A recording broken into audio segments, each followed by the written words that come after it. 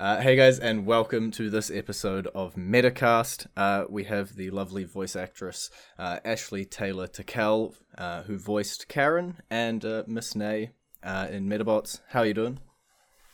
I'm doing great, thank you. How are you doing? I'm good. We're both lucky to be in this sort of Oceania part of the world with the lovely sun behind Ah, us today.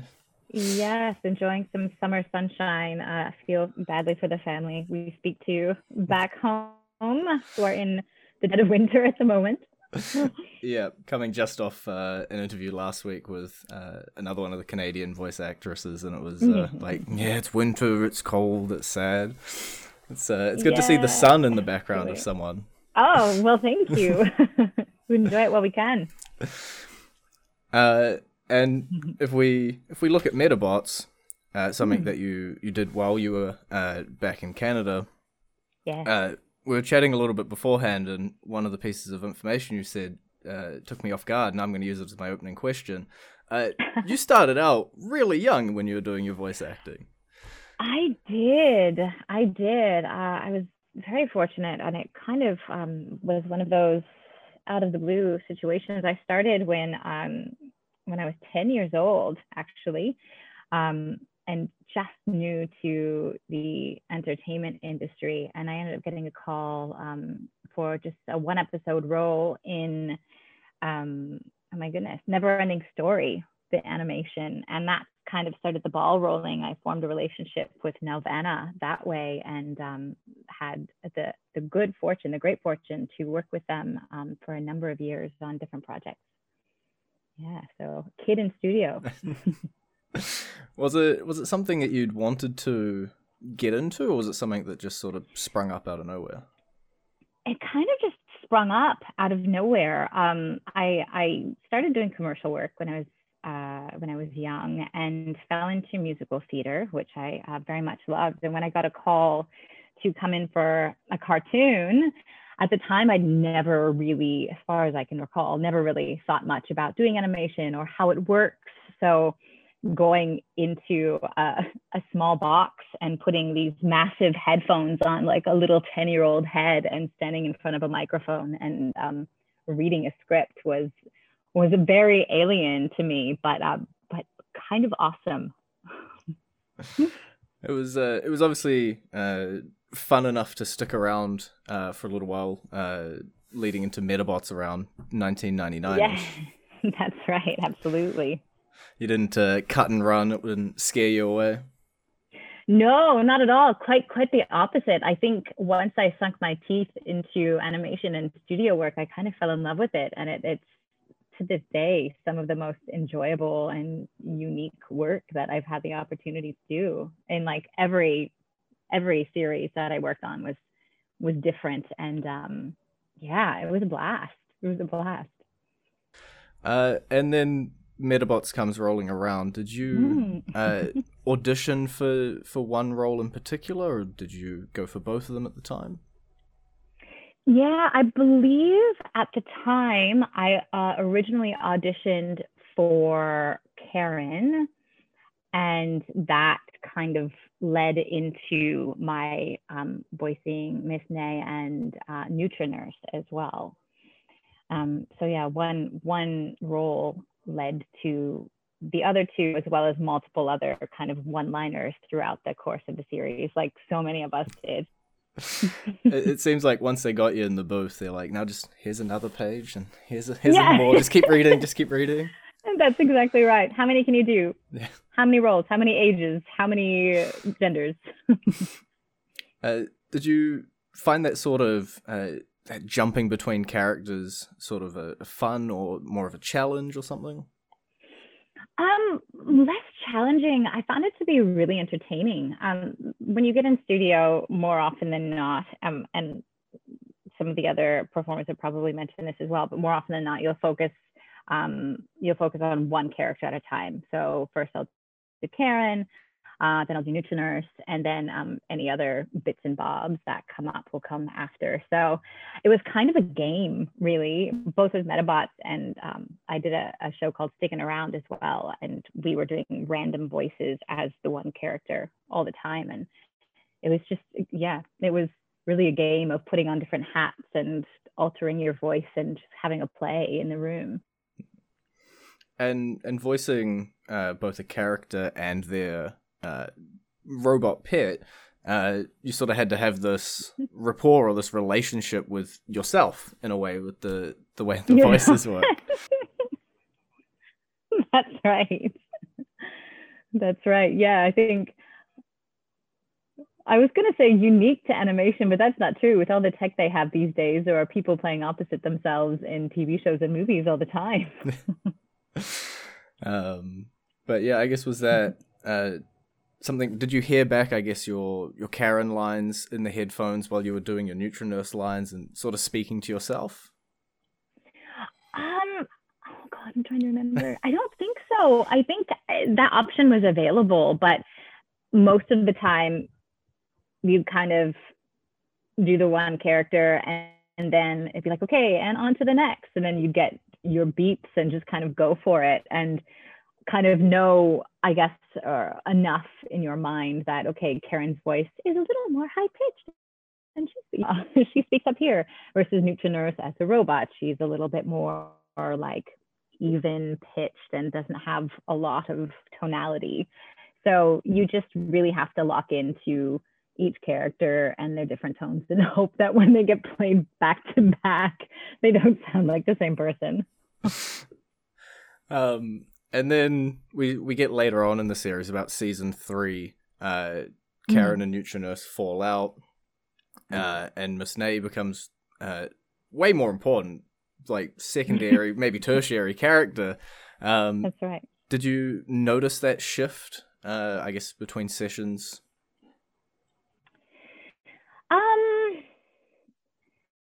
I suppose to an extent, yes.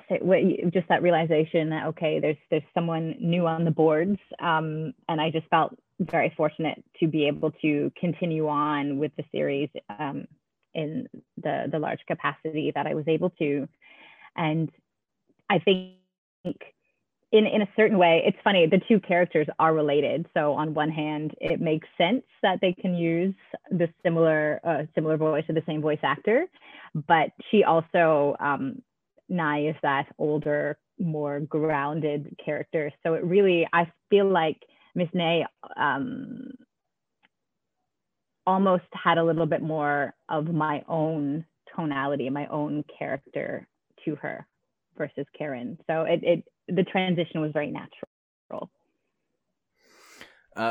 And throughout your time across there, was there any specific lines or moments that you just remember recording, or even just a fun time in the booth that you recall? Oh, it was just a great time in general. It was so funny.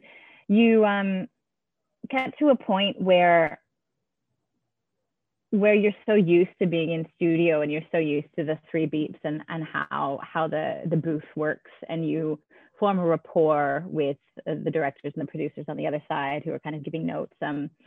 I became affectionately a performer who they called one and done, because I'd get in studio and we just kind of bash it out so much. It was really lovely to be able to just kind of form those humorous relationships, even though you're only in the space for an hour or 45 minutes or 3 hours. You kind of have a good play and you're off to the races and on to the next thing. But in terms of any scenes or lines, I guess nothing in particular stands out. I just remember doing some of the random one-off voices and like throwing just ideas out there and like really odd sounds or really weird accents. And they're just like, nope, pull it back. What are you doing? Let's try that again. So it was fun. Again, it just, in the safety of your little booth with your headphones and the cool people in the studio behind you, it's really a chance to just be a little bit ridiculous and put your funny pants on. Yeah, it was awesome. And the Toronto voice acting scene seems pretty tight knit, or at least that you end up seeing a lot of the same people across a whole lot of shows. So what's that like, I guess, to rock up to your next gig and be like, hey, it's you again, and just seeing the same people? Oh, it's great. Yeah, it is very much its own little community to a certain extent. I guess that the craziest thing about it is that um, because so often you're in studio by yourself, it's more of a like, hey, as you're crossing paths and they finish in their session and you start yours. So, you don't even get to meet, more often than not, you don't meet the other performers who are there with you. So, I've done series work where there was one project they did where there were a number of people who were recording from America, and I never met them, I never spoke to them, but then you see the show and you're like, oh, that person's in this too. I had no idea. So it's really interesting the way it works. It just all gels. It comes together beautifully and creates this awesome show. But yeah, more than half the time you never meet the other performers. And if we take a look at sort of voice acting as a whole, you also have singing and your stage work off to the side as well. Did those sort of complement each other a lot of the time? I think so. I certainly think in terms of live theater performance, animation and theater have this beautiful synergy because there is that. I don't know. It's a little bit larger than life. There's that extra level of like vitality to it, in my opinion. Other people may think differently, but being on stage and just that, especially in musical theater, which is where I've done most of my stage performance work, has this high energy kind of feel to it. And when you're in studio, you have to be that way because all you have is your voice. Everything else is animated. So your voice has to have all of the emotions behind it and all of the feelings and all of the energy. And when you're on stage, yes, you've got your body to back you up, but when you're speaking to an audience, they're further back. So your facial expressions aren't as prevalent. So yeah, there's absolutely kind of a relationship, I think, between especially musical theater and animation. So it was a great little world to be able to go back and forth between. And then I guess, not that they were in direct competition, but the sort of musical theatre won out, I guess, in the sort of fight between the two. Yeah, I think not by choice. It just kind of happened that way. I would very happily sit in a studio and do animation until I'm old and gray. I love it. But I think depending on, I moved to New York at one point and worked a little bit there, and then that becomes a whole other scene. And animation is very hard to break into. So I was fortunate that I started at a young age, so I was able to build out a rapport with certain companies and continue to work with them. But when I left Canada, I went off to the States. It was kind of having to start over, and I fell into more of the musical side of there. And here in Australia, I'm still working on my Australian accent, so it makes it a little bit more difficult. You just play all of the non-Australian roles in there. Yeah, that's right. That's exactly it. Anytime you need an American or Canadian sound, they know who to call. So I guess that's the next question. You did move from basically one side of the world, a really cold location, all the way over to the sunny shores of Melbourne. How did you find that move and just the sort of change in scenery? Oh, absolutely. Look, I love Canada and all of my family is there and dear friends that I grew up with. Don't miss the weather at all. But the transition was really lovely. My husband, my wonderful husband, we met in Los Angeles, and he's from Australia. He's from Melbourne originally. So we, through work and different kind of factors that we took into account, we ended up deciding to come here, and I love it. It's beautiful. The weather is much more temperate. There's still a really vibrant cultural art scene here in Melbourne that reminds me a lot of Toronto.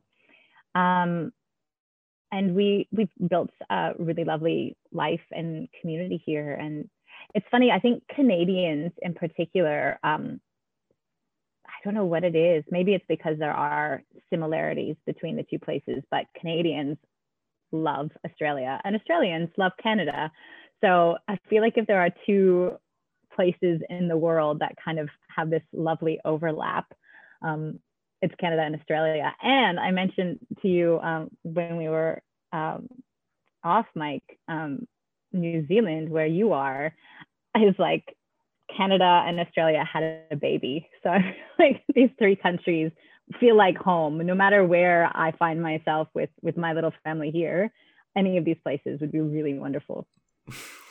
It would have been perfect if Canada and Australia could have like shared their temperatures and just like come into the middle somewhere. That's right. Come to the middle temperature wise, and also maybe location wise. The 24-hour flights are a little difficult. Yeah, it's probably the most negative thing of being in this little corner of the world is, oh, you want to go to Europe or America? Have fun. Yeah, exactly. Oh, I feel like I never want to like jump out of a space and have a shower so badly as I do when I'm getting off an airplane after 24 hours. Yeah, it's not a fun. Or if you're connecting through somewhere and it's like 20 hours to somewhere and then another 10 and you're like, oh. Oh, it's awful. But worth it once you get there, once you arrive. Not to discourage people from visiting Australia and New Zealand in the future when it's all safe to do so. Oh, I can't wait. But taking this musical theatre path that you have in Australia now, I believe that's the road you've driven pretty far down now? It is. I have found myself starting a theatre company here in Melbourne. It's called Salty Theatre, and we produce new and lesser known musicals here in Melbourne. And it feels a little bit like kismet because of my experience in Canada with musical theatre and everything I learned there and how the industry works there. I was able to bring that knowledge to Melbourne and kind of merge the two a little bit. So my business partner here in Australia and I have formed some really great relationships locally, and also brought in people from Canada and their new shows and their plays and their expertise as we develop our shows here. So we've kind of got this global Canadian, sometimes American, but mostly Canadian and Australian theater company going on, introducing new shows. And once borders open again, we're hoping to get some of our shows here over to Toronto as well. So we'll see what happens, but it's a great ride. It's a good excuse to head back to Canada as well. And that's right. Absolutely. Just sneak into the booth while no one's looking and just start recording random lines for people. Yeah, that's right. Get me back into the booth. I guess I personally don't know a lot about it, and you may or may not, but the Australian voice acting scene, is there very much of a scene there? There, from what I've gathered, there is a bit of a scene. Not as much as there is back in Canada. It's really interesting, actually. We have a four-year-old boy, and growing up as a child, I remember Saturday morning cartoons. They have the equivalent here, but I would say 70% of the cartoons that they show here are out of Canada, out of America, and out of the UK. And then just a little percentage are actually Australian animations. So it's really interesting. I think it's a small industry. It's difficult to break into because there isn't as much opportunity. They do some quality stuff, but a lot of the work that they do are actually co-pros with companies out of Canada. And it's been great to see Canadian cartoons that I've worked on or that I know from back home airing here. So we haven't come across anything age appropriate for our little one. Oh, maybe Little Bear, but it's not playing here at the moment. But yeah, it'll be funny one day if something pops on and our little guy is like, wait a second, that voice sounds familiar. I guess that's something. Did you, when you were recording, I guess, lines more actively back in Canada, would you go back and listen to them once they aired, or would you sort of be like, no, I don't listen to myself and tuck it away? I would listen to them sometimes. I actually, because I was very young when I recorded it, so I loved sticking around, and I would actually watch the cartoon because I thought it was really funny. And it didn't matter whether I was in it or not; it was just great. But yeah, like once in a while, I would kind of take a listen. But generally speaking, I don't love listening to myself. I sound weird to my own ears. My voice sounds odd to me. I think that's the same for a lot of voice actors. Like, I didn't think I sounded like that. But it's cool to look back once in a while, especially on things you worked on when you were very young. And I guess for anybody who's out there, whether it be voice acting, whether it be musical theatre, anything sort of involving that, as we say, that extra grandioseness and using your voice to tell a story. Yeah. Do you have any sort of tips for people who are trying to break into either of those? Oh, yeah, sure. I mean, just have fun. To me, if you feel really strongly about pursuing it and about making it happen and doing it, then reach out to Novena, reach out to the companies, set up a voice reel, and you can just pull content from online and put together a voice reel that way and get your voice out there. Once in a while, if they have open calls, just, I guess, don't be shy, really, because it's not going to happen if you don't put yourself out there and just have a go. And yeah, just practice in front of the mic, because the more comfortable you are, the more fun it is, and the more opportunity there becomes. And talking about putting yourself out there, if anybody wants to see what you're doing or check out your work, do you have any sort of social media links that they can head along to? Sure. Yes, you can check out Salty Theatre on Facebook or saltytheatre.com.au. You can also hit up our Instagram page at Salty Theatre, and I also have an Instagram and Facebook, Ash Taylor Tickell, as well. Sweet. Well, thanks a lot for joining us today. My pleasure. Thank you for having me. It's been the easiest time conversion I've ever had to do for one of these interviews. That's right. What is it, only 2 hours as opposed to 14, 15, or 16? Yeah, it's like, oh, which time zone are you in? You in this one, or this one? And then, glad to help. Thank you. Oh, man.